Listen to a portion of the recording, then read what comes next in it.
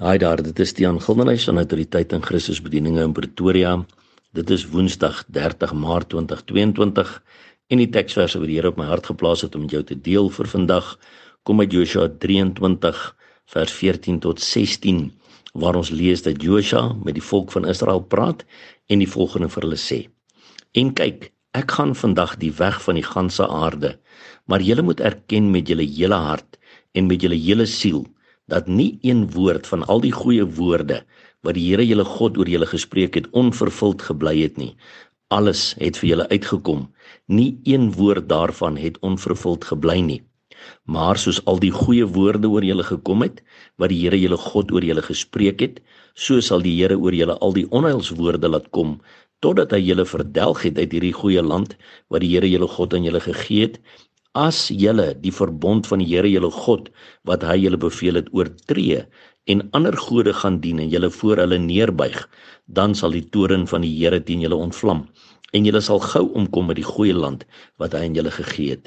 My broer en suster, weet jy, hoe weet ek en jy dat die Bybel is die een ware woord waarop ons ewigheid kan bou? Hoe weet ons dis die een heilige boek waarop ons ewigheid met 'n rustige hart kan bou? Die feit dat dit profetiese woord bevat.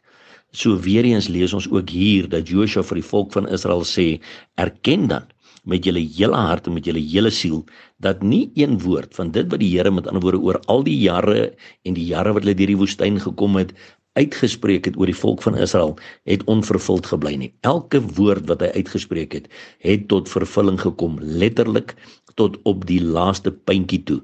En net so ook weet ons, daar is profetiese woord in die Ou Testament oor dinge wat in die Nuwe Testament sou gebeur, soos byvoorbeeld dat daar 353 profesieë in die Ou Testament was oor Jesus Christus in die Nuwe Testament, en al 353 daardie profesieë is deur Jesus Christus vervul tot op die letter toe. Dit bewys vir ons dat ons die een ware geloof, die een ware heilige boek waarop ons ewigheid kan bou, en die een ware God wat vir ons die ewigheid bevestig. En daarom kan ons ook seker maak en seker weet dat die profetiese woord wat ook in die Bybel vervat is oor wat in die eindtye gaan gebeur, sien ek en jy voor ons oë afspeel.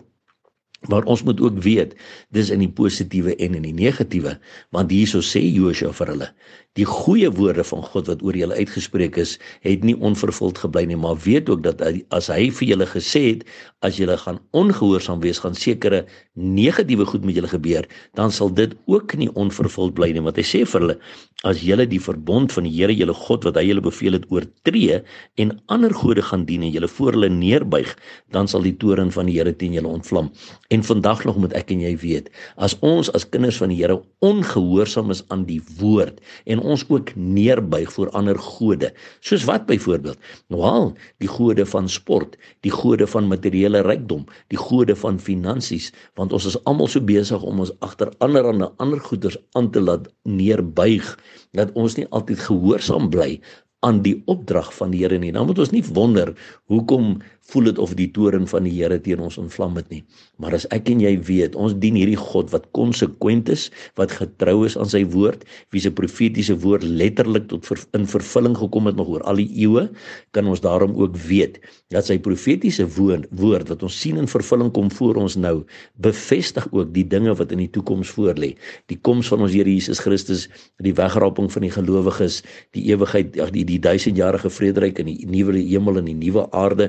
Al hierdie dinge is profetiese woord. Die Here gaan nie sê, ek het die afgelope soveel 1000 jaar 95% paasryk, as jy dit so wil sê. Ek het 95% van my profesie tot vervulling gebring. Ek gaan die laaste 5% uitlos nie. Nee. God is getrou aan sy woord. Elke profetiese woord gaan in vervulling kom.